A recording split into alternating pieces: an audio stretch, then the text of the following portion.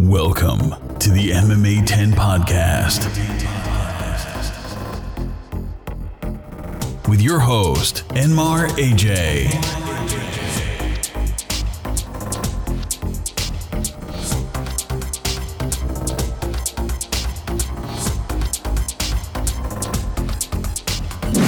What's happening, everyone, and welcome back to the MMA 10. This is going to be a short episode because that's because we're releasing two today. So we actually did the Chael Sonnen Goes to Bellator one, and here's the part two. So it's kind of like a 2-in-1 deal, but both are going to be short episodes. Now, I was watching Rizin 2, or at least a bit of it, and that got me thinking. You know, there's Mirko Cro Cop. He's about to, there's talks of him in Vanderlei. I'm not sure what's happening with that, but that got me thinking.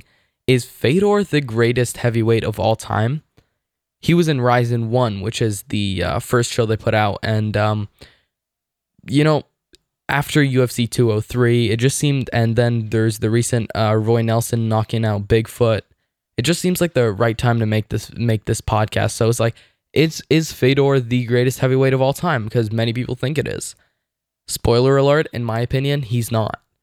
So here's a couple points that I've either, collected from other people that I thought made sense, or I've either come up with or noticed or whatever. But here are a few points as to why Fedor might not be the greatest heavyweight of all time. So the thing that stands out is how did he become so magically bad after leaving Pride? You know, he was pieced up by someone, absolutely destroyed by someone who is not on his level at all in Fabio Maldonado. Now, no disrespect to Fabio, but Stipe Miocic beat the brakes off of Fabio. So what does that mean if Stipe is the heavyweight champion and Fabio basically put a beating on Fedor for almost half the fight? So that just doesn't make sense to me. And why won't, and the other thing is, why won't he go to the UFC, where the highest level of mixed martial arts is? Mixed martial arts, rather. So the UFC, definitely, there's no doubt about it. Whether you can talk about the pay, you can talk about the Reebok deal, whatever. There is undoubtedly the highest, with the exception of a few like Ben Askren and a few outliers and sort of ordeals like that. There's by far the highest level of mixed martial arts in the UFC.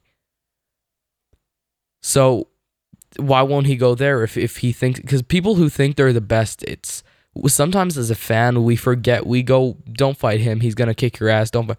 If people think they're the best, they're not worried about that. If there are fighters who have that belief, they're truly not worried, because they have no doubt in their mind that they'll beat the person standing across from them. So why doesn't Fedor do that? Not only to show himself, but to show us. But that begs the question, who is the best heavyweight? The best contenders right now are Stipe Miocic, Alistair Overeem, Fabricio Verdum, and Cain Velasquez, in my opinion. Of course, so everything I say basically on this podcast is in my opinion. There's so much controversy that goes along with this, because they're in different organizations, most of them, and it's hard to compare sometimes Pride versus the UFC. So the best contenders, in my opinion, are Stipe, Overeem, Verdum, and Velasquez. The next few heavyweight fights booked will tell us a lot, but for now it goes like this. Again, in my opinion, in fourth we have Alistair Overeem.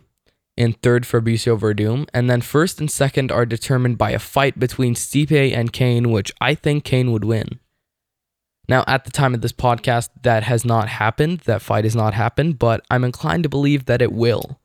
So I'm thinking that Cain would win. We can obviously make a whole prediction podcast on that. And again, if you're gonna predict that with me, go ahead and send an email to themma10@gmail.com, and you can send me any topic you want to talk about. We'll get you to call in to the show and let me know your thoughts on it, basically. So we do have a few people making runs right now, right? There's Junior Dos Santos, who's right up there amongst the best in the world in terms of heavyweights.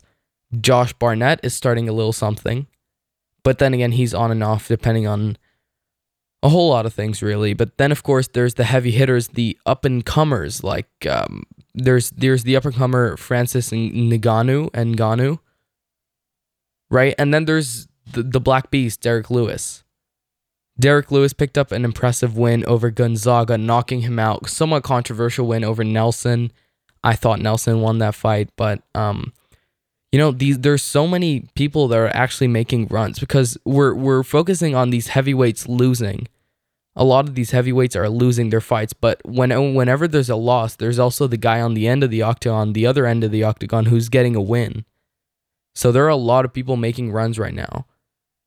So we'll have to see how far these guys go by, but for now, it's looking like Cain to me, to be honest. His fight with Travis Browne was pretty convincing, but so that's who I think in terms of, as of right now, is the greatest heavyweight.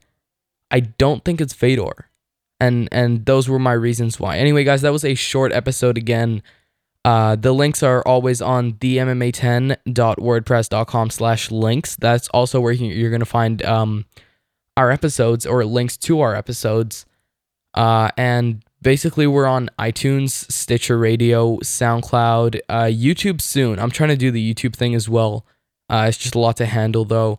But we do have a Twitter where I like to give predictions on or, at the time of or before fights. I love doing that on Twitter. I've been on a great roll so far in terms of 202, 203. Most of these I predict them right, but there are just so many cool fights happening soon. So we'll have to see what happens with that. But anyway, guys, I hope you enjoyed this episode of the MMA 10, and I'll see you next time. Thanks for tuning in. Don't miss an episode. Find us on YouTube, Facebook, Twitter, SoundCloud, and now iTunes and Stitcher Radio. For more episode links and information, visit the MMA10podcast.wordpress.com.